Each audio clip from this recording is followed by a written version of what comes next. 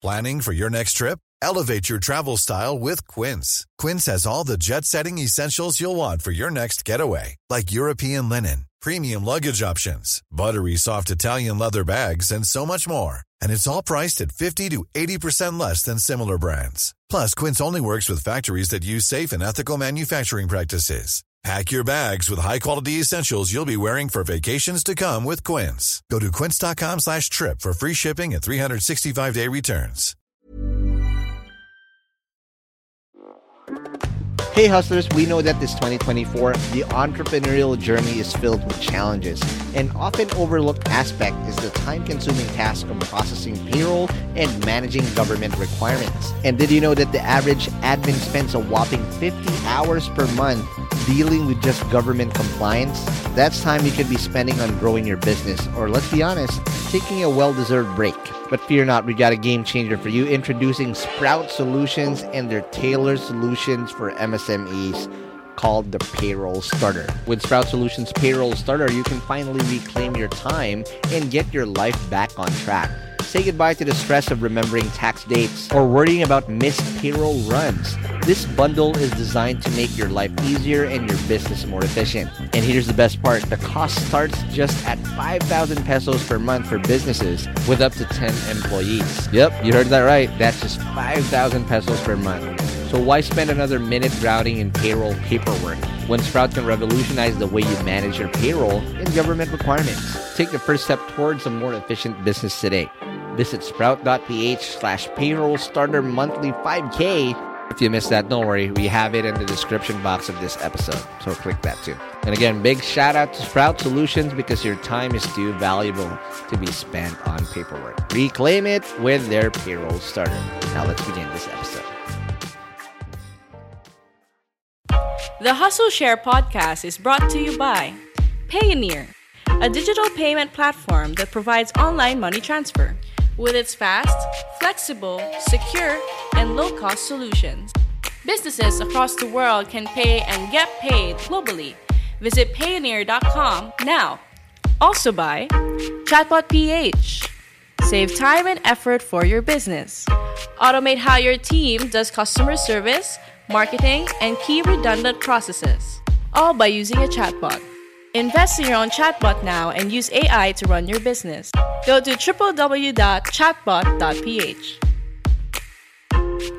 There's only three things that YC looks for: team, the time, and the traction. The team is the most important. Show that you're the right team. You have a technical co-founder. You have something to prove that you can actually do shit. Welcome to Hustle Share, the podcast that features the daily grinds of unique hustlers around the world to show not our differences, but that our hustles are very much alike. Now here's your host, Ronster Bae-Pyong. Welcome to episode 49 of the Hustle Share podcast. My name is Ronster, and I'm your host. And this episode is powered by Payoneer, a digital payment platform that provides online money transfer, empowering businesses around the world to grow globally. We are a proud affiliate of the Podcast Network Asia, and before we begin, I'd like to remind you that this podcast is for adults only, so make sure there are no kids when you're listening to this. Because today we're going to be talking to the hottest startup from the Philippines. And fresh out of Y Combinator, we're going to be talking to their CEO, Mr. Francis Plaza of PayMongo. And today is one of those special episodes because PayMongo is one of two Filipino startups that have ever been to Y Combinator. And if you're not aware of what Y Combinator is the most prestigious startup accelerator in the world. And the acceptance rate of being in Y Combinator is slower than Harvard. But before we do a deep dive of how this team was able to make it, Francis is going to share his journey of how he started out as a student in Leyte and how he was able to hustle to get in Philippine science all the way to how he was able to study in the Massachusetts Institute of Technology when he was in college. Francis is also going to share his early struggles while he was studying at MIT and how he was able to overcome them with his first few hustles while he was in the States. Francis is also going to share why he went back to the Philippines and how PayMongo came to be and how they were able to apply in Y Combinator and what it felt like when they found out that they were being accepted. And this is where it gets interesting because Francis is going to share with us in depth what it was like during the Y Combinator experience and the learnings they were able to get while they were there. And as usual, don't forget to take down notes because Francis is going to share a lot of learnings that you can use if you want to join Y Combinator in the future. So if you're ready to learn the hustle of getting into Y Combinator, let's begin this episode right now. Welcome to the latest episode of the Hustle Share Podcast. We are with someone that I had to fucking make room for. I've been bugging this guy. I'm pretty sure he's annoyed. But because I kept bugging him like a bitch. And by the way, we can cuss here. Okay. Right? So we have here CEO of the hottest startup in the Philippines today, PayMongo. But before we start, I'd like to again thank you to our network, Podcast Network Asia, whose studios are located in We Remote Co-working here in Metro Walk in Pasig City, for helping us out with our show. And if you guys want to check out, please do follow us on Instagram at Podcast Network Asia or check out our website at podcastnetwork.asia. So, Francis, Thank you for making time. Sure. No, thanks for having me. Yeah. No, dude, I love your shirt. So I made Arbor the striped shirt in their Singapore office. Because when they opened, it's like, fuck, I gotta have their swag. So the reason, there's two reasons why you're here today. Yep. Number one, I'm so impressed with your hustle. You're so young and so much promise and whatnot. And second thing is, I'm your customer. Okay. Why? Because in my past two startups, the biggest bitch I had to fuck with is payments. Right. Okay, I'll tell you why. Yeah. Right? I'll tell you why.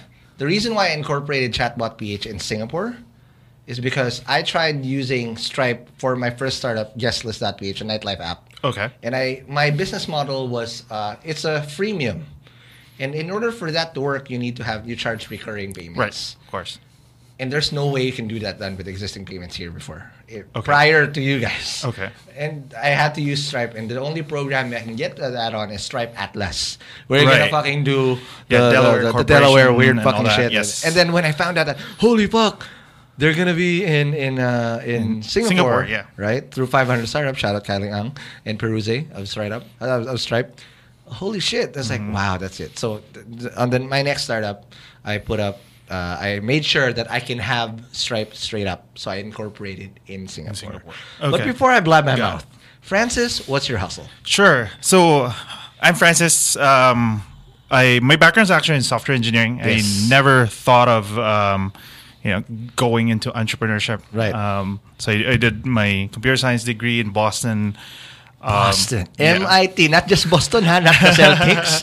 This is MIT. Yeah. Right? Well, yeah. And then my dream growing up was just, be a software engineer, work for Facebook and Google. And then, I worked in the States and then realized the startup community here is growing. Right. And I decided to come back. And And then you studied, again, I did a little bit of stalking on you. Yeah. Again, shout out to LinkedIn. You never pay us, but I always mention you.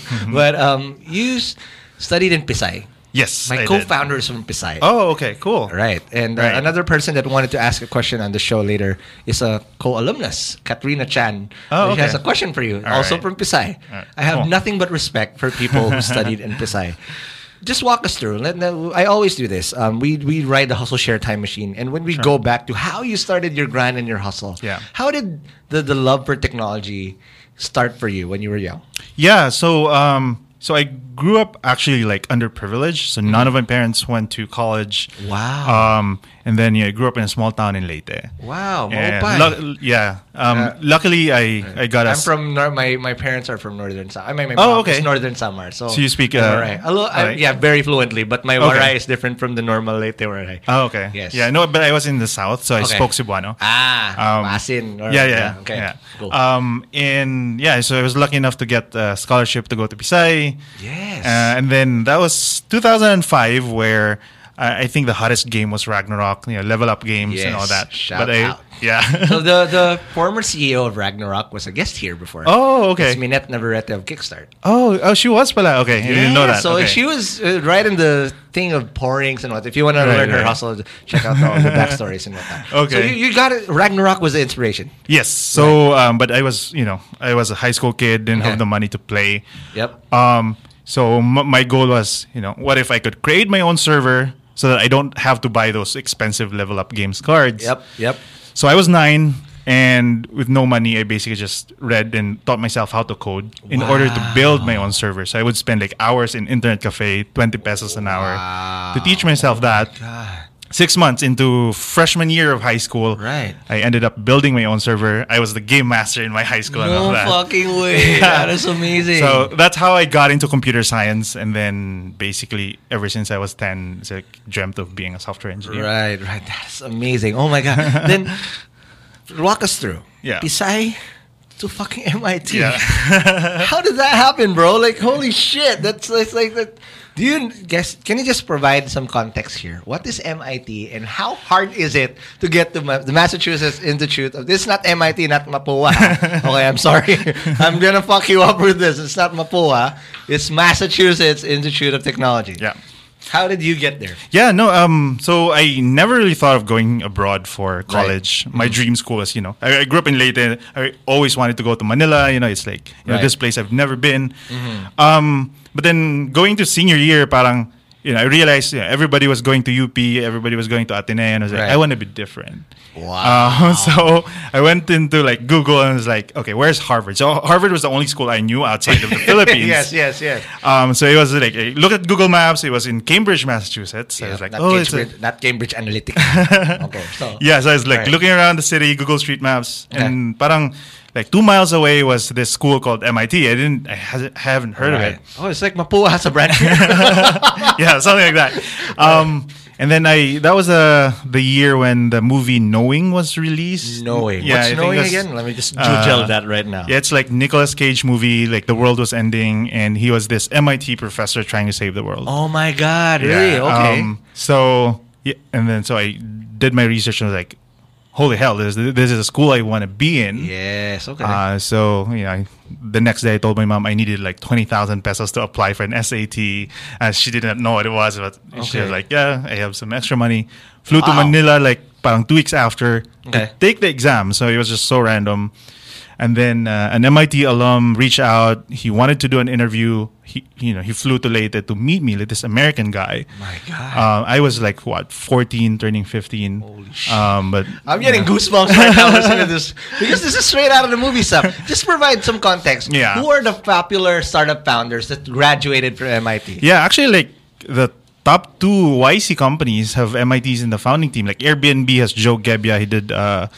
I think like media in the MIT Media Lab. Okay. And of course Stripe. Patrick Collison was 3 years ahead of me. Actually heard of like Stripe when it was still Dev Payments. Wow. When Patrick was just doing it like out of like when he was still in college.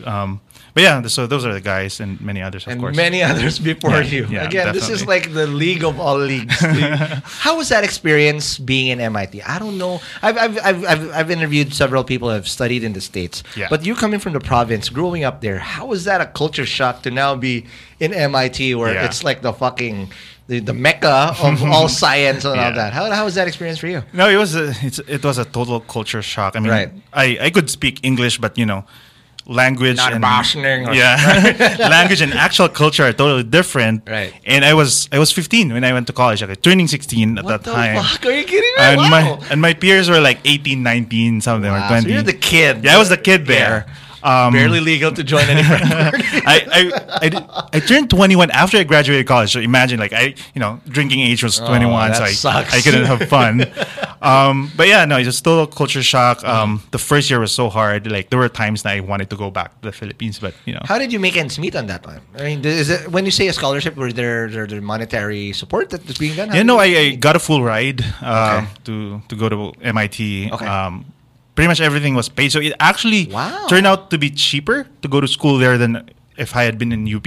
Really? So for my parents who didn't know what MIT was, like, yeah, it was a trivial decision to make. Wow. But So- what's the likelihood of... So you got into the scholarship. Yeah. What's the likelihood of passing? Especially, passing is already hard. Yeah. But getting a scholarship is like much more harder. What's the likelihood for you getting that type of exposure? I mean, that type of privilege or opportunity? Yeah. So the admission rate now, if I'm not mistaken, is about 5%. 5%. Yeah, for like the total admission rate, but for internationals, where they limit the number Right. of people, it would be like 5% of that 5%. So that's how it is hard for like internationals. What the like fuck? And you were one of them.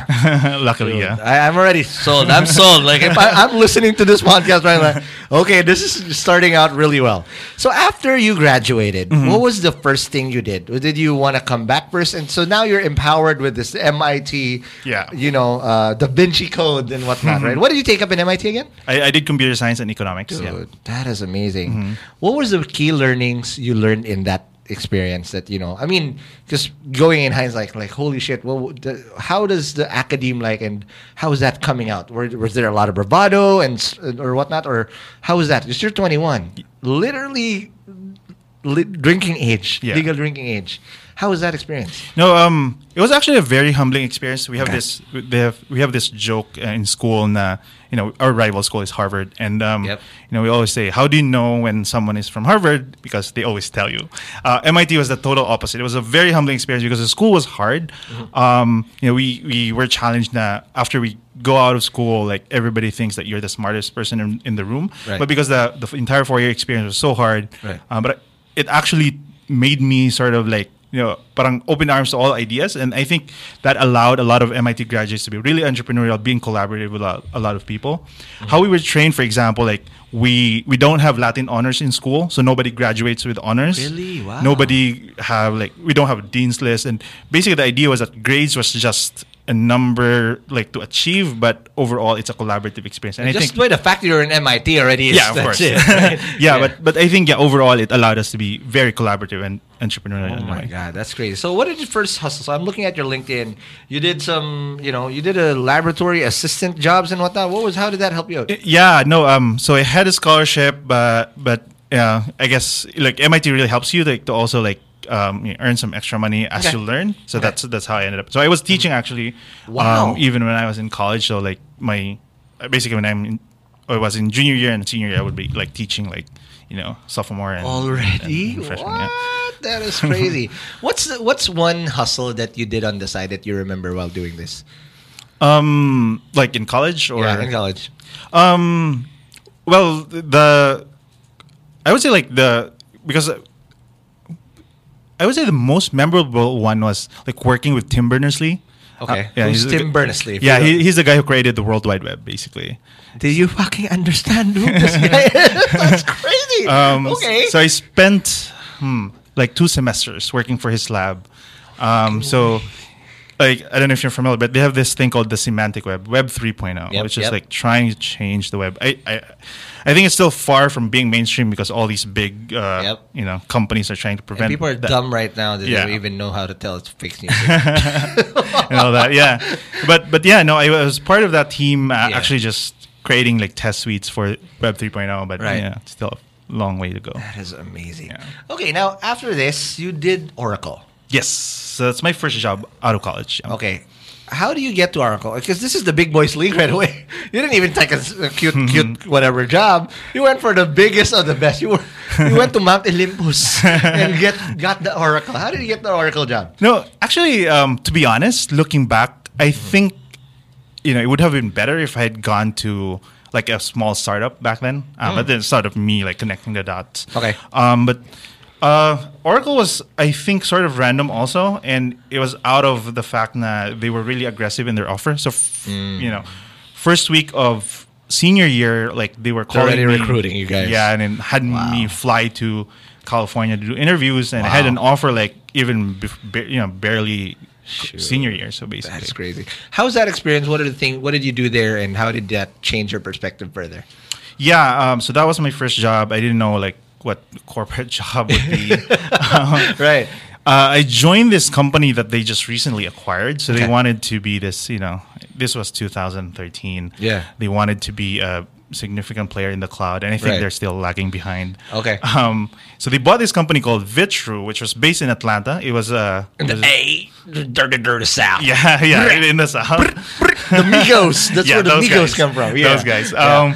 So yeah, no, it was a social cloud management platform. The Yeah. only reason that I ended up going there was that because I code in Rails, I love Ruby on Rails, and I think in the entire Oracle ecosystem, it was the only this small group building Rails. So I was like, Rails, wow. Yeah. What was that? What was Oracle usually built on? Oh, well, definitely in Java, Java. mostly. I think part of it is Python for like the data part. But Got it. yeah. But Rails, I mean, shout out to Jason Torres, the headmaster, Yeah. or the Yoda of Ruby Yes. on Rails here in the Philippines. Yes. Like, dude, there's only a few of them. Those guys are fucking good. Yes. Oh my Yeah. god. So Rails, and you were building this new startup that they acquired, or what were they trying to do? Were they trying to kill it, or were they trying to incorporate it into the Oracle system? They were trying. That was the. Yeah, I joined at the phase of like integration. So what Oracle did was that they actually bought several competitors in the same space. Okay. So they bought like 3 companies and merged them together. Okay. Yeah. Wow, that's amazing. Now, after this, when did you decide that? All right, you tried your own startup. I'm looking at it now. Yes. Okay, and So- what was your experience, and what did you try to build before? Yeah, so that actually was born out of my college thesis. Okay. So it was last minute. Like it was a few months before graduation. I didn't have a project, and then one of my advisors, he grew up in Southeast Asia, and he was Okay. like, "Hey, you're Filipino, and there's a lot of Filipinos in California Yep. that travels to." That's Philippine 2.0. Yes, exactly. Little Manila is Daly City. Yep. Yeah, and these guys, bring a lot of stuff back home. Yep. And Pesalabang. yes, Pesalabang. exactly. Those balikbayan boxes. Right. And the idea was, what if we take advantage of those space and pay them while they bring stuff? So we actually literally went to like SFO and LAX just to randomly talk to Filipinos and ask them, hey, can you bring this iPad? Somebody in NAIA Terminal 2 would be waiting to Yeah, pick it there's up. kush in the iPad. Just kidding. So we're basically, picking mules. Exactly. Wow, So for wow. That side. is awesome. Okay, so did that turn out well? What happened to that startup? So we couldn't scale it. We were like 20-year-olds. Who was your co-founders back then? So my friends from high school, they were Wow. in Ateneo actually at the time. So we had people here. I was there in the States, Got it. and we're trying to make it work. What were the main reasons, in hindsight, why that didn't work out? One is that it was really hard to get funding at that time, especially for a Philippine-based company. We tried to apply to YC. We didn't get in, but actually, what was surprising was the next batch. They accepted another company was exactly doing the same thing. Really? But the guys who applied had a deep background in logistics. So I think the team Experience, part was, right? Got it. Well, yeah, yeah. So it was pretty much that, I think. Okay, so let's take a break, and when we come back, let's talk about how you went back. Because now you went back here. Now I understand what's going on and whatnot. But let's talk about that more after the break. Mom deserves the best, and there's no better place to shop for Mother's Day than Whole Foods Market. They're your destination for unbeatable savings, from premium gifts to show-stopping flowers and irresistible desserts. Start by saving 33% with Prime on all body care and candles. Then get a 15-stem bunch of tulips for just $9.99 each with Prime. Round out Mom's menu with festive rosé, irresistible berry chantilly cake, and more special treats. Come celebrate Mother's Day at Whole Foods Market. Many of us have those stubborn pounds that seem impossible to lose, no matter how good we eat or how hard we work out. My solution is PlushCare. PlushCare is a leading telehealth provider with doctors who are there for you day and night to partner with you in your weight loss journey. They can prescribe FDA-approved weight loss medications like Wegovy and Zepbound for those who qualify. Plus, they accept most insurance plans. To get started, visit plushcare.com/weightloss. That's plushcare.com/weightloss. Hey guys, I have a very, very exciting opportunity I want to share with you guys. If you're a B2B startup founder, listen up. Your ticket to growth is here. Introducing Impact 24, the Philippines' largest B2B SaaS challenge. Calling all startups in their pre-launch, pre-seed, or seed stages, this is your chance to accelerate your growth. Submit your pitch to Impact 24 and get ready for a 10-week intensive program to elevate your solution. What's in it for you? How about up to 500,000 pesos in MVP project support, exclusive credits from industry partners, personalized mentoring, and a shot to pitch at SaaSCon PH, the country's biggest SaaS conference this April. But yo, you gotta hurry up because submissions close on January 26, 2024 already. Don't miss out on this opportunity to take your startup to new heights. Apply now at SaaSchallenge.ph. That's SaaSchallenge.ph. And good luck, and I'll see you guys in Impact 24. And we're back from the break. We're still with the guy who's really blowing me away. Just 15 minutes, and I'm already like, what the fuck? That's crazy. So, Francis, before the break, you told me that, you put your startup, it didn't work out. When did you decide to come back here in the Philippines? And why did you decide to come back? Yeah, so that was late 2014. It was sort of, I guess, there were a lot of factors that happened there. Right. Oracle was applying on my behalf for a green card. Okay. So I was there really hoping that I was set for the American dream, as they call it. Unfortunately, things happened. The immigration system at that time wasn't really too friendly. Right. And I had I was trying to make Muber work. So there's two things that, should I stay? Should I just try it out? So I eventually decided maybe that was the right time to move back. Got it. And then what did you do when you came back? Because now, just put it, say I'm from MIT and just fucking showed your shit. I'm pretty sure. And you did crazy hustles here. You were a lecturer in Ateneo, you were a consultant in Globe, you were a consultant in Smart and Close in PLD. These are all telcos. Yes. Why? I guess my initial network here in Manila were folks from Globe, from the telco industry. And basically that was the period of my life that I was still trying to figure out what kind of stuff I would want to do back here. Mm-hmm. Yeah. And what did you initially do for these telcos? Yeah, for Globe, that was when that was 2014. That was the time they were forming their data team. Got it.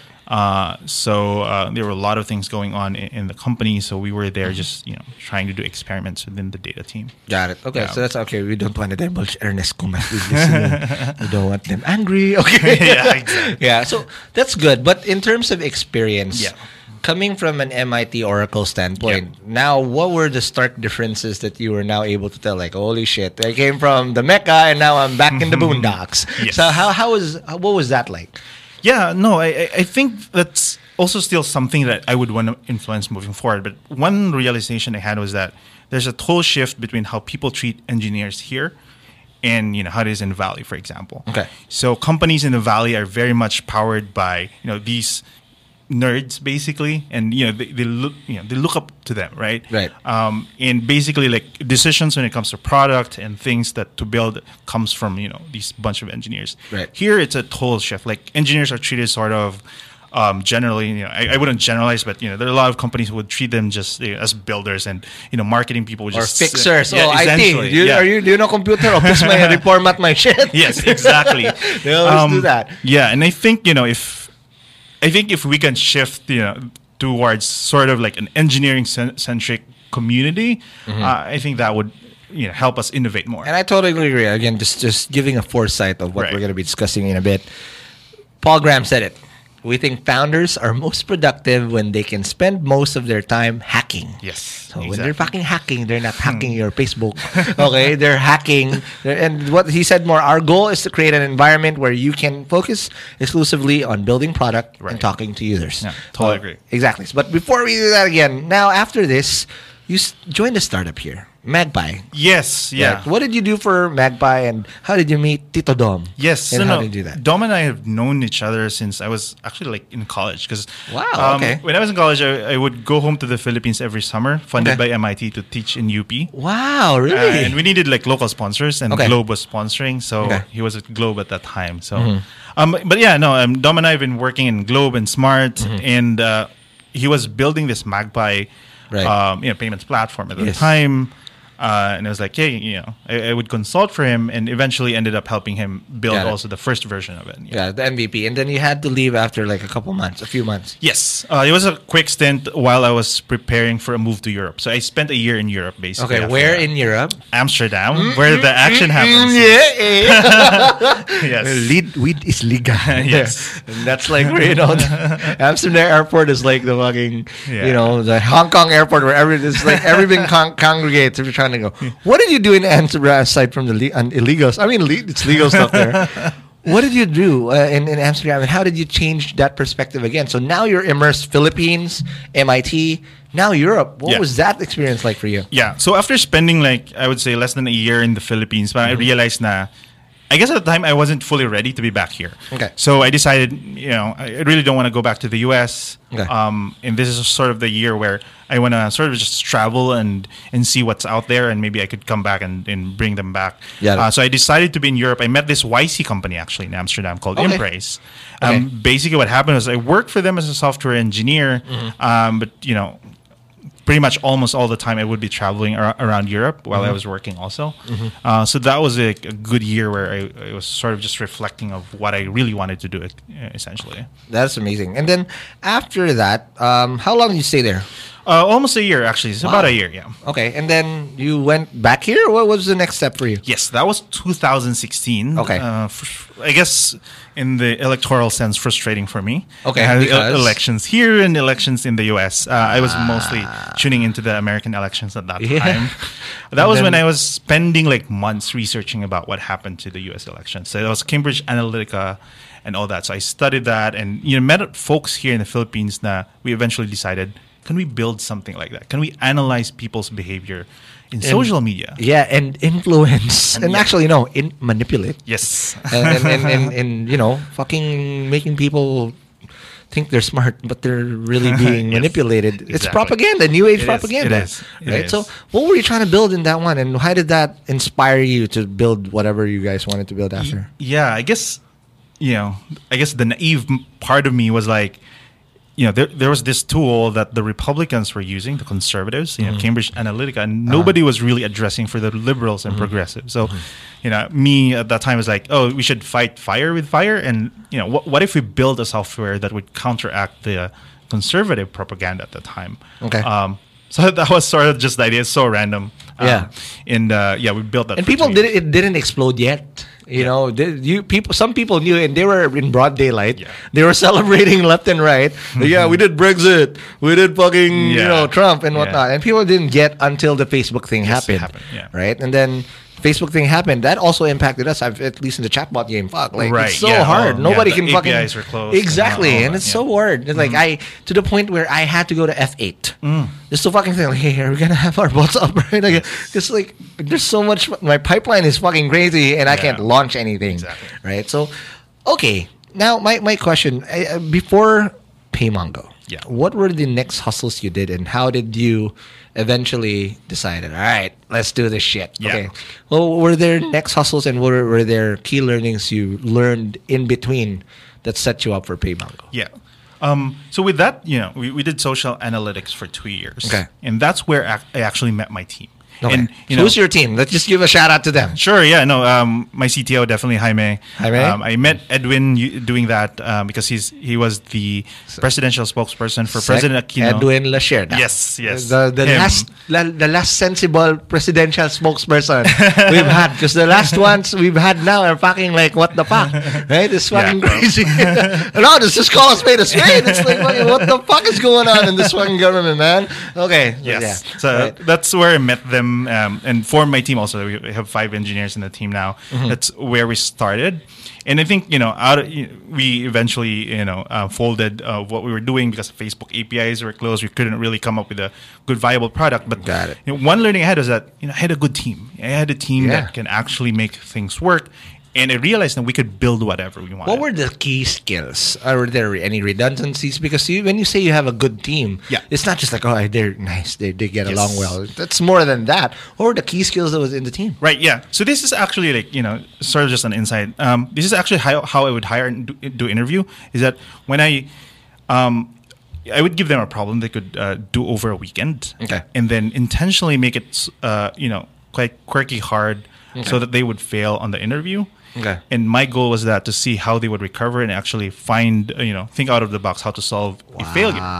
And that's how I picked this team. Basically, like, people they wouldn't necessarily get things right in the beginning, but would not, fold into like, phases of failures. And to me, like, I was able to form this team that whatever, anything tough that comes with, parang we can always find a way together. Right. Yeah. It just so happens that, you were victims of the circumstances as well with whatever you were trying to build. Yes. Now let's ask the $1 million question. How did PayMongo begin? Is it Mongo? Is it really? Is it the Mongo that becomes Toge? So when you grew, you pay Toge? Well, that's the story you tell now. We started actually with a totally different name. Okay. It was called Equiac because so here's the background. Okay. The requirement was we needed to have a .com domain. Of course. Yeah, that was you should. Yeah, that was not debatable at all. Yeah. But we didn't want to pay like tens of thousands of dollars to get unavailable ones. Mm-hmm. So I would be lurking in expireddomains.net just to look for available recently expired ones. Just like Hustle Share. Apparently this Hustle Share shit really was a fucking like a Bear Share, LimeWire kind of shit before. Okay. It's like, why are my SEO so down? And I fucking looked the Wayback Machine. It's like, what the fuck? This is used to be this shit before. So now I'm just trying to build that up. So sorry, going back. So you look for a good .com domain that's already been like foreclosed. Yes, that's what it is. Yes, right? exactly. Yeah. So but also the requirement was it should be 6 letters or less. Kasi para it's the brand. But it's really hard though. It's really hard to find one that's like super. that. So again, and people like to fucking use weird fucking names or whatever. Yeah. Right? No, that's how 6 letters and less than 3 syllables. Yes. That's what they say. Yes. Right? But that's how we ended up with first name. There was like Equiac, which is really hard to pronounce. Yeah. We made a bullshit story now. Okay, that's the name. What can we tell about it? And apparently it sort of sounded like equitable access, which is payments for us. So parang we sort of that's how we told our story in the beginning. But when we did our YC interview, the lady who was assisting us to do the interview couldn't even pronounce it. So it was like, okay, we should change this. Equiac. yeah, it could be that Equac or something like that. So yeah, that's how PayMongo story was very similar. Expireddomains.net again. Got it. So instead of doing 6 letters, I extended it to 8. Got it. So This is fine, okay, but it's a nice name. Yes. And it also has a Filipino to it, right? Exactly. Mungo. So, it's fucking, if you want gout, then that's what you eat. Yeah, and it's synonymous to growth. So that's Correct. I guess now the position is how we help people or businesses grow. Okay, so let's just call a spade for those people who still don't know till now what a PayMongo what PayMongo is. What's the problem you're trying to solve with PayMongo? Yes. So the internet economy in the Philippines is growing fast. Yes. So, we're doing like 30% year over year. And as more and more people participate in the digital economy, we need to make it, easy for businesses to go online. Holy shit. The bottom line is everybody needs to get paid if they want to sell something online, right? I mean, Hey, fucking of mess. course. Yeah. But when you look at the space, getting payments is actually really hard. Like it would take you months, dude. Right? And the integration is like painful. Crazy. Yes. So, if businesses like spend time focusing on that, they lose sight of what they're actually doing. Exactly. So our idea is and that then they're always catching tail. yes, The expenses don't stop. Yeah. You gotta pay on time. Exactly. And then your fucking paper trail, your accounts receivable, Yes. it's there forever. Exactly. Right? And then cash is fucking there's so many loopholes. yes, Right? totally. So the idea was that it should be the least of your problem. Got it. And as Paul Graham would say, a startup that helps another startup make money will always make money. So that's sort of like why don't we help the community and everybody makes money and let's grow this internet economy. But how did you want to do it differently? Because there's a lot. This is also a very crowded space. It is, yes. How did you stand out from that pile? Right. With your expertise, because you're doing amazing shit. Like this is if in your position, I love how you positioned it. Stripe of the Philippines. Yes. When you fucking say Stripe, okay, I'm down. Fuck PayPal right now. I'm just saying, but I'm not. I got burned by PayPal. I got held so much, like I don't know, a couple, like $15,000 Yes. held up for 6 months for Yes. nothing just because of they have to fucking. Yeah. Like, dude, that can make so much payroll already. Exactly. Right. And why that positioning and how did you stand out? Right. No, I mean, you're right. Like, there's a lot of players in the space. Yeah. I mean, it's pretty crowded. But when you look at them, it hasn't really solved like the core problems of like No. starting up, right? Lengthy paperwork, like those long negotiations you have to do, and then the fees, right? the one that we know one that charges you like 30,000 pesos, which is for a small business, it's a lot of money. That's already gutting yourself in the jugular, right there. And once you pay that, you'd be given this PDF file of like 70 pages of API, diba? Yeah. And all that combined, it's just a lot of time for a business. So, and if you're trying to build a fucking MVP, how are you going to do that? Exactly. Especially if your goal is to monetize and validate if someone's going to be willing to pay from day one. Totally. Right? And again, my biggest pain point, recurring payments, which is so hard because like, okay, a lot of payments here are built for one and done. Yeah. I paid there, boom, whatever. Yeah. But what if I want to do recurring? Subscriptions right? and all that. Exactly. It's so hard. Now, how did you build that? And let's talk about it now. How did you apply NYC? Yeah. And what did you do? Did you think helped you get in? Yes. So I guess a bit of a context before YC. Okay. So I had my team. So we sort of left doing social analytics. We needed to figure out what we wanted to do. Right. So we had this sort of like phase in our life na parang we didn't know what it is that we want to do. Okay. So we ended up doing like software consulting for a couple of months. And then we realized na I was naive at that time, trying convinced na if we sell the engineering part, companies will pay. Yeah. But I realized companies here don't really want to pay for engineers. And they want a website, but they don't really want. They want quality website, but for half the price. So my WordPress is still just here. Shit. Exactly. Right? So doing that for 6 months, we were running out of cash, but I had a team who can build. Right. So mid-March we were like, let's build something, and we had background in payments and a bit of logistics before. So we're like, yeah, let's do that. Mm-hmm. And then when I was like, oh, we need funding. Yeah. I didn't realize it was YC deadline. So it was a days before the YC deadline. Days. So wow. No revenue, no line of code. Like I just applied with a dream and a vision, essentially. Like I had this team. This is our background. This is what we want to do. This is how painful it is now. Yeah. Sort of painted that entire story, and I guess the rest is history. Got it. We'll ask that later and then tips on how to get there. Sure. But after this, let's just also provide more context. Sure. If getting to MIT is already hard, they say it's much more harder to get to Y Combinator. Yes. Right? What are the stats like?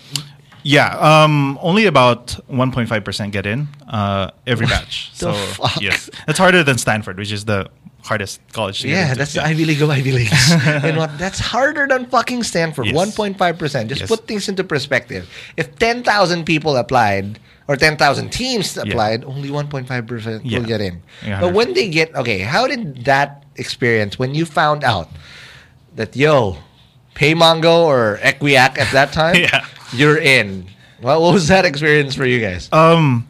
Even getting the first video interview, it was...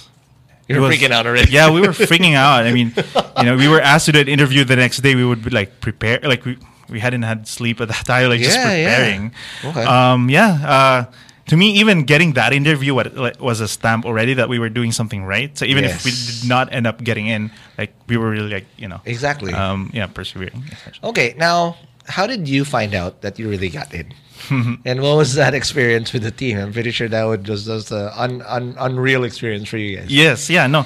So April, so that was when they asked us to do a video interview. Yeah. So this partner. April, just this year in 2019. Yes, April. So basically a month after I submitted our application. So there's this guy, Tim Brady. He's one of the partners. He was not Tom Brady. No, Tim not Brady. Tom Brady. Okay. Yeah, it sounded like Tom Brady. Okay. And he's the first employee of Yahoo. He's this rich AF guy. Wow. And basically 2 days after, you got an email that they wanted us to fly to Mountain View to do the actual interview. Holy so we got the video interview. I was already happy. We were way more than happy. Yeah. Knowing that we were going to Mountain View. But at that time we had nothing, no revenue, no transactions. The good thing was they scheduled our interview a month later. So we had a month to prove ourselves. The MVP. Yes. Got it. So, and the approach of YC is very tech-driven. You can't just get away with a shitty MVP. Exactly. You got to build it. Yes. You can't just Squarespace. Because there's no code movement now. We'll use a fucking Squarespace site. Nah. Yeah. the equity really is in that line of code you fucking write. Yes. Exactly. Yeah. Right? So you have to prove that you're a team that can execute. Got it. And how did you, who were backing you? You're this MIT guy, you have Jaime. Who else was in this team building your shit? And how did you hack or I'm pretty sure Hackathon Galore was the shit. Yes, essentially. Right? How did you build this thing, this MVP that you guys wrote? Yeah, so two of us are engineers, and then Luis, he also did computer science in UP, but he built successful brick and mortar businesses here in trading. So our positioning was that we have a guy who can build our partnerships here, which is very essential. Okay. And then Edwin, with his background in government, can help us navigate through the complexity. Edwin. Yes, thank you. Of regulation. There you go. So basically with that combination, we built a product. We were able to sign deals with e-wallets and banks and all that. Your pipeline of waitlist was crazy. I was looking at what 500? No, because we were so hot. Yes. And this is validates shit. I wish I had this 5 years ago. Yes. It's so hard. That was the story. Okay. So YC talagang looks at that as this could work. You earned it through hustle. Good thing they scheduled the interview because if they walloped you with an order the next day you have to come here, you're fucked. Yeah. Right. Okay. So I did a little bit of research. Yeah. Right. They say that the YC experience really revolves around 3 tenets, right? The weekly dinners, I don't know what the fuck happens there, and then the office hours and demo day. Can you do a deep dive on each and what happens and whatnot? Or is there something I missed out? And how was that when you came in? No, that was it. So the weekly dinner. So when we came in, we actually did not have much of an expectation. Okay. We got in May 29th. The program started 3 days later. That's my birthday, May 29th. Oh, there you go. I bless you with my birthday. Bro, did you know who else is my birthday, mate? Who else? Tony motherfucking Starr. Oh, okay. Oh, okay, shit. yeah. That's a lucky day. Iron belly, bro. Yeah. So, the program started 3 days after that, so we didn't really had time to even digest what was happening. Weekly dinners, Tuesdays and Thursdays. So they invite like speakers. A lot of YC alums have made it. Airbnb guys, the Collison brothers, and of course other non-YC people. Okay. There was a time in like Mark Zuckerberg we'd go. People like those. You met Zuck in the flesh? Oh, not in YC. I met him before in different contexts, but not this batch. Oh my god! Holy shit! Yeah. Wow. Yeah. So the dinners they would talk about like candid version, like sort of the true version of their hustle, basically. Things like they would share in a more legit way. I'm just a ripoff, right?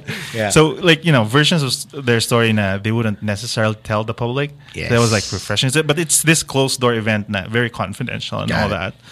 So it was quite refreshing. What was the network like?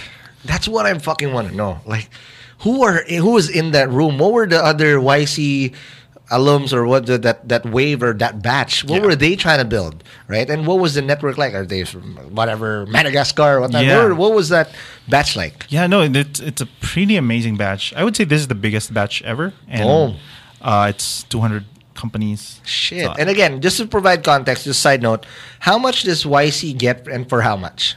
YC funds you $150,000 in exchange for 7% of the company. More or less, it's around 7.5 to 8 M already in peso. Just for 7%. That instantly puts your valuation around 100 plus million pesos. Yeah, exactly. That's more or less 2 M already. Yeah. So you're not going to get fucked on your next round. At least it sent you like, oh, fuck you. YC did this. So again, and aside from you guys, the only people that have been to YC before is Caliber. Yes. Right? So there's only 2 who can flex this muscle right now. And nobody else can fuck with y'all, right?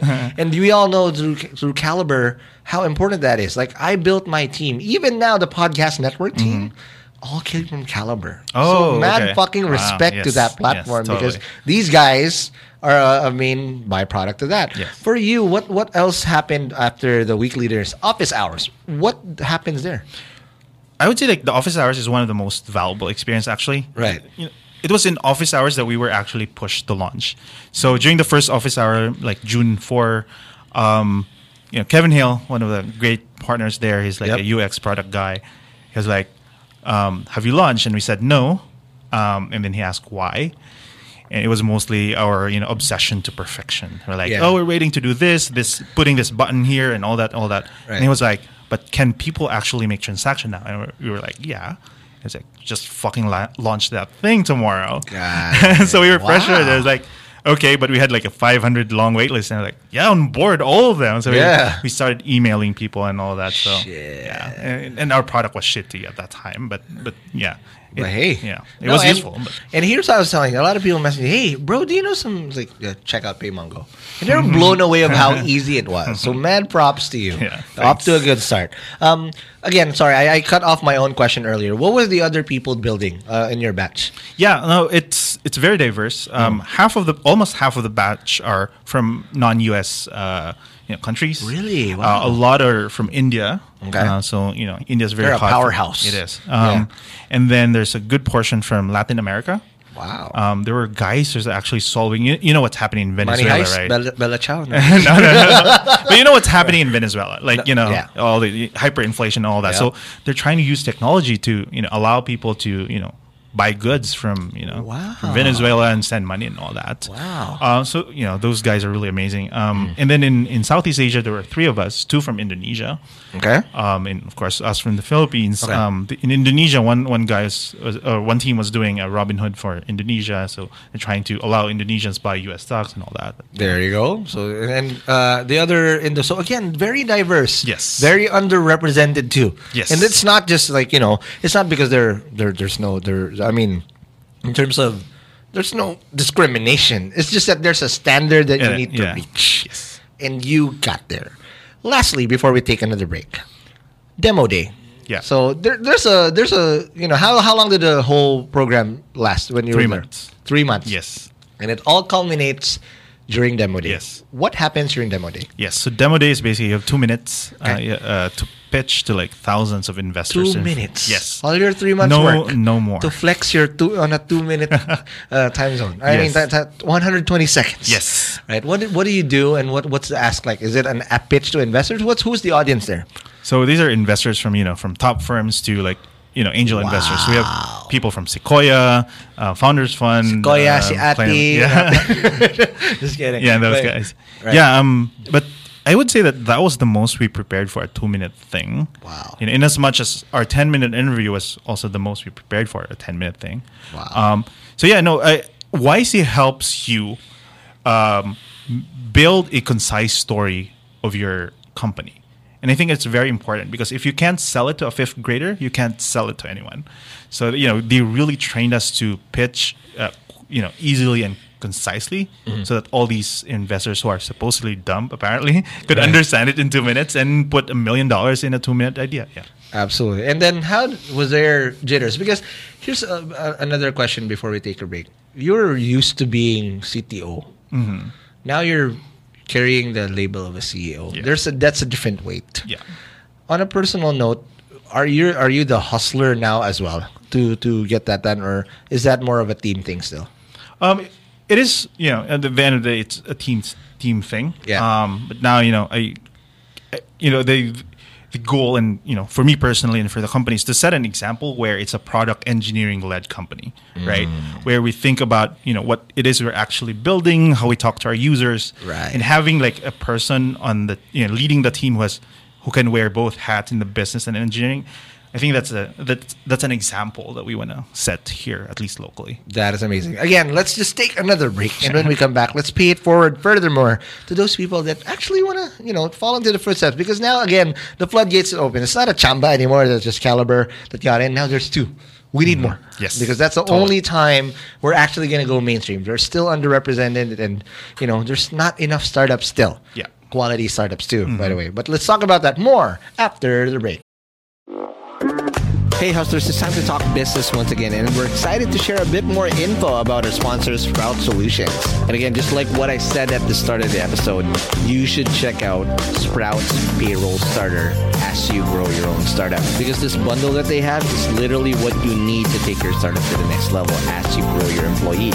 And this bundle is your key to freedom, including payroll outsourcing to experts, a subscription to timekeeping and attendance software, and government compliance services. Sprout's Payroll Starter Starter has you covered for payroll, BIR, SSS, and taxes. All the stuff that no founder loves to do. So let Sprout handle the busy work and say goodbye to lines and tax payment stress. All this for as low as 5,000 pesos. Again, that's just 5,000 pesos all in for your payroll and HR needs. So visit sprout.ph, payroll-starter-monthly-5K, or again, just click the link in the description box of this episode to elevate your business management game. And again, big thank you to Sprout Solutions, liberating your time for what truly matters. Hey hustlers, wish there was an easy way to open a bank account and grow your money without the hassle of lengthy application process and income documents? Well, I got good news because today's sponsor, Uno Digital Bank, is here to help you achieve your financial goals. You can easily open an account with the Uno app in just 5 minutes and one valid ID. And as one of the 6 digital banks licensed by the Bangko Sentral ng Pilipinas, the company is committed to providing customers with simpler, better, and more accessible banking. Last year, Uno Bank was recognized by the Asia Banking and Finance Awards and bagged the title Open Banking Initiative of the Year due to the success of its partnership with GCash, one of the Philippines' leading mobile wallet platforms. And with the Uno mobile app, you can access an hashtag Uno Ready savings account and enjoy daily interest crediting. With their hashtag Uno Earn or hashtag Uno Boost time deposit accounts, you can enjoy a high interest rate of up to 6.5% per annum. Enjoy monthly payouts with hashtag Uno Earn and flexible tenors with hashtag Uno Boost. Other app features include pay bills, the Uno Virtual Debit MasterCard, life insurance, scan and pay with QRPH, and loans. And the one thing that I really love about Uno Digital Bank is they're open to collaborate with a lot of Filipino startups. I've had a chance to see the partnerships that they've had lined up with the startups that they have, and it's truly exciting to see how a digital bank like Uno can enable startups to unlock the power of fintech through digital banking. So if you're ready to elevate your banking experience, download the Uno mobile app today from the Google Play Store or App Store. Or if you want to collaborate with them, I'll be happy to give you an intro. Just shoot us an email at hello@hustleshare.com.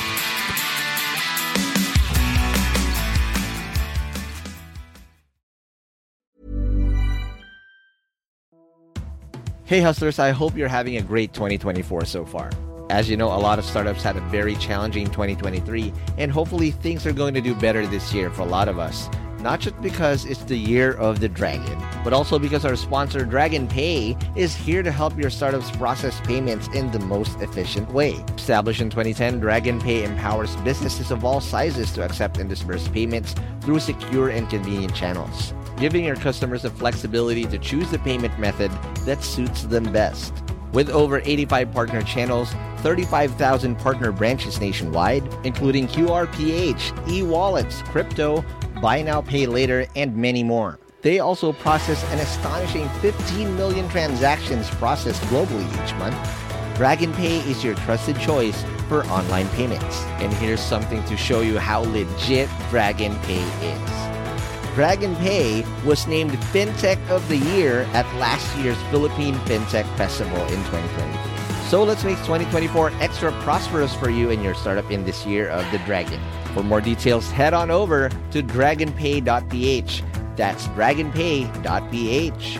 Trust the pioneer, trust Dragon Pay.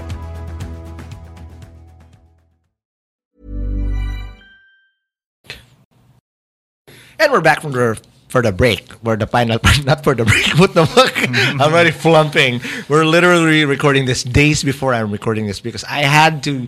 This guy's got to go out because it's still fresh, and you know, the earlier the better because we need to inspire people early. That a kid from Leyte can actually build this and be in MIT and do this amazing thing, and you know, you just gotta put in the work and the hustle. But let's do that. Let's start with the community questions. Let's start with from former Hustle Share guest as well, Katrina Chan, former alum as well of Pisay. Cool. So she says she wants to ask you, I'm genuinely curious what they think set them apart from the many that apply but fail to get in. Are there application process hacks you can't easily Google? Yes. I would say, not just for YC, I think in general, for an early stage company, the team matters the most. Yes. Like nobody wants to invest in a good idea, but with a boring team, right? Correct. So, as YC always tells it that always have a strong team. Okay. So, what's the team supposed to be like, though? Yeah. So, one that they know that, like, you have to have evidence that you can execute. Okay. Right. It could be from your background, or like even like projects that you did tangentially to this. Got it. And also at the same time, a technical co-founder is really important. The tech side really Yes. is the most important Yes, thing. I mean, you cannot build a technology company without technology. Right. How about product people? Because again, there's always the healthy middle, right? They always say that there's three people: hackers, hustlers, and creatives. I forgot the Right. Yeah. Right. What's that? Is that still the triumvirate they're looking for, or you can switch each other for some other whatever? Yeah, I think most of the time people sort of wear different hats. Okay. You have your main one, but if you have I think coming from an engineering background allows you to actually be flexible and have a product role and be a business person. Got it. I doubt the other way is true. Yeah. That's sort of just my view.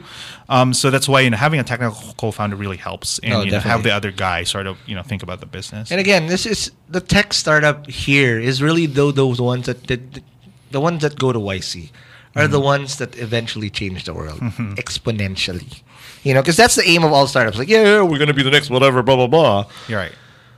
But the likelihood of you achieving that when you get to a YC is very high. Yes. Because you've already been tried and tested under the Paul Graham playbook, per se. Yes. Okay, the next question. This is coming from RT Lopez. He says, I really want to know what happened with Magpie and why they felt they needed to build a competing product. Is that a fair assumption, or what's your take on this? The way we view it, when it comes to the internet economy, what do they say about that? Rising tide lifts all boats. I always say that. Right. Yeah. So I think that's the same thing with payments, right? If you enable more and more businesses, we're sort of attacking the long tail. Right. Social sellers who have no time, money, and resource to build integrations and all that. Right. We're starting with that. We might grow into other verticals, but when I was helping Magpie build their platform, Right. I think now I'm not very familiar, so I won't give justice to it. But Right. The last time I heard, they were focusing on the enterprises and other Yeah. business, so it's a different vertical. So I Absolutely. think now it's very complementary. Right. As YC always says it. You don't worry about competitors in the beginning because most likely you'll kill yourself than your competitors. Exactly. So, that's how I see it. Absolutely. And that's great. And I agree. When you say rising tide lifts all boats, like nobody really monopolizes a market anyway. Right. Like, for example, Exactly. in chatbots, right? I'm good friends with my competitors, specifically Gian Delrama. Yeah. Like, and that's where he always says that, rising tide lifts all boats. Like, bro, before this, we have a brotherhood because we were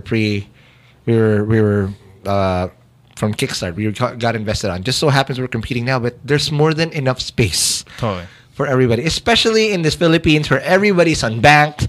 There's this whole financial clusterfuck that we're in is there. So there's no need to do that. But you're doing you're blazing your own trail. Right. Now, what's next? After all of this, you came back, you have a brand new spanking office in BGC. Now you're under more pressure. Demo day is not just a cute mini pressure, It but is. now you're here to execute. Yes. Right? How are you building this team? What are the next steps you got to try to build to make Magpie, sorry, what the fuck? It's PayMongo. Sorry, shit. I'm fucked up. But PayMongo, Yeah. a pay toge. It Yeah. becomes a full-blown And together. toge, right? And become a fucking lumpia. No, how do you move forward? No. After demo day, we're back to the real world, the Right. real hustle, essentially. So the long-term vision, really, starting with that. So we're starting with payments because that's how we can capture all these businesses and help them succeed in the internet economy. So short term, build all these partnerships to enable more options and capture all these merchants, help Right. them essentially get on board. But the way we see it is over time, this is going to be a bigger financial infrastructure play. Yes. So payments being the first, but we're actually going to be in the best position Yeah. to build this lasting partnership with these businesses together. Absolutely. And I think there's a lot more services that we can offer in the future. So build a team, focus on the product, and be relentlessly obsessive with the customers. And I think that's And build how- fast. And I don't know, an engineering team with as solid as a team as you are, especially if you as CEO, who's Yeah. already a dev, oh, fuck. Then you have Jaime, who's another solid dev, and all these guys, dev-centric. You'll be attracting the best talent to work under you. Yeah. People would kill to just be a junior in your company, right? But in terms of how you build from here, is there any specific talents now you look for? Because you're telling me about the specific problem. Does that also apply to non-dev positions? Is that what you? Yes. So we're growing our engineering team because we have to do all. We have a long pipeline of like integrations to do, but also at the same time, I believe that our growth is dependent to the growth of the businesses on the platform. Exactly. Right? And part of that is, ensuring their successes. So we want to focus, have a strong growth team as well, working with all these businesses. The real fucking growth hackers, Yes. And you have one in the team, right? That's very solid. The solid background. What does he do? Is that Luis or Jaime? Luis focuses on that. He leads that growth team. He has another person there, Victor, who's helping us on our customer success. Right. And we're getting more people, and we're actually speaking with a lot of people just to help us actually focus on our customers. Basically. Got it. Now, in terms of intangibles, okay, there's going back to the YC experience, acceptance. Weekly dinner, office hours, demo day. What are the intangibles that you also got? Aside from whatever's just out there that you left with, because this is the friendships, the network. What are those things that you left with from the YC experience that now give you an unfair advantage over everybody else and whatnot? The network is really valuable. Like, I know that when I got in, but actually like having that experience to talk to the network. Right. It's just an amazing experience. Like, we're just one email away from the Collison brothers of Stripe, for example, right? So, what's aside from them? Describe further what the network is. Is it demo day, dude? These are like the people with the biggest checks who can actually fucking understand tech and not gonna ask silly questions. Like, are you gonna be profitable? They want like, no, these people understand the long game. Yeah. What's that network like? Well, it's it's a combined valuation of $150 billion. So that's how crazy that network is. I turned to Little John Road. Holy shit! Yes, and some of these alums are actually invested in us also. So it's this network that just keeps on helping each other. Exactly. Yeah. It actually fucking gets it. Yes. Right? That they're playing the long game. It's not a bubble. Yeah. Right? Because it's a chicken and egg kind of thing, because the traditional business world looks at it like, oh, you're not the Fortune 5, you're not whatever. But you look at NASDAQ, the best fucking shit in there are tech companies. Yes. Right? Even WeWork, who's not really a tech company per se, not shitting on them, but is there and it's doing well. So it's a testament to a new kind of business or a new way of business execution. Right. That it's not just all positive cash flow. That's one track. Yes. But there's so many other tracks how you can scale and eventually do that. Yeah. Okay, what's next for you? This is very, very early in the game. I'm pretty sure 12 months down the road, if we eventually catch up for a part 2 of this, there are a lot of things you'll be able to share. What excites you now and what you're going to be building next? Well, I think one of the, and I guess, YC helped us a lot in this, is that we were able to meet a lot of like investors in the Valley, for one. Okay. And we came in with this sort of notion that people don't understand the Philippines, they don't understand Southeast Asia. Right. And most of it is true, but we were able to meet people who, despite their lack of experience in this market, they're really gung-ho about our growth. Absolutely. And I think it excites me the most because we have this backing from the Valley who are really supportive of us. And I think that will allow us to bring all these network and help this market grow even much faster. And let me tell you something. Sorry, let me cut you off. Sure. Not just the Valley, you have the whole country rooting for you. Thanks. At least the whole startup PH community is rooting for you, because your win is our win. You're paving the way, right? It's just like, holy shit. That's why I wanted to do this, because it's possible, guys. Right. Some guy, some kid that, from Leyte to MIT and now to YC, what's next? There's already a pattern here. I'm not saying it's going to be all pretty. You're going to fuck up along the way. It's fine. Crazy. But you're there. You're in the best position to actually make the real first unicorn. Yeah, well, out of that's the a phone. lot of pressure, though. No. But we got you. Just know as well that from a support ecosystem, if you need anything else aside from the Valley, which is again a great card to have, we got your back, right? They might not say that to you, but I'm speaking in behalf. All right. We got amazing. you, kids. We got Tito Edwin. Okay, don't just because Tito Edwin, if you run, you need to get Tito Edwin to run with you. Okay, cool. All right, last question. So in terms of advice, let's get it up. You're a dev by default. Yeah. What would be your advice, given you're in MIT? You're from MIT. What would be your advice for devs who want to become CEOs down the road? Because that's all I hear this track all the time. I want to put my own startup up. What are the key skills they need to do, or what are the key things they need to do to be able to get to that transition? Right. Yeah. I would say engineers, software engineers are actually in the best position to build companies. One, Exactly. because they understand the technology, right? Right. It's not all bullshit. And if they spend the time actually, trying to understand how businesses work and all that, right, they're in so much better position. Exactly. I was lucky enough when I was in college. One of the Calibre co-founders, actually, Danny Castongue, he was one of my mentors in college because he went to Sloan School of Management. Wow. At that time, I was like a nerd engineer, and he was trying to help me understand the business side of it. Right. So that's how I got into entrepreneurship. Wow. And I think if engineers would be willing and spend time with business people and try to understand, they'd end up getting all those lessons, and they end up having actually more power because they understand the tech and the business at the same time. Don't be averse to it. Because sometimes there's an obsession with just the tech. Yes. And then you just brush off them. You need to understand the business case. Yeah. And then what skills do they need to develop too? Yeah. No. So actually, on that note, I always tell other engineers that you can write the best code, the most advanced algorithm. Like Google could do that, but if it takes them 10 clicks to search, nobody would use Google, right? So I tell engineers that we could build the best tech, but if nobody uses it, there's nothing there. Ain't right? nobody caring for that shit. Exactly. So, I think it's all about just the interest and trying to think the bigger picture, and that we need to build something that people want. Okay, now let's pay it forward now. What is your advice for people that want to join YC moving forward? What are your hacks? You just recently did a talk. What was the gist of that to get more people to at least have a better chance? Right. Not a guarantee, but a better chance of getting in. Actually now is really the right time to be applying, primarily because YC is growing. They're actually shifting a lot of focus towards internationals. Yeah. About almost half now are non-US floodgates are open already. Essentially, yes. So, but that would also attract more competition. But I guess that gives us opportunity as well. If you're not going to try, you're not going to get in. Totally, Right. totally. There's only three things that YC looks for: team, the time, and the traction. The team, it's the most important. Show that you're the right team. You have a technical co-founder. You have something to prove that you can actually do shit. Right.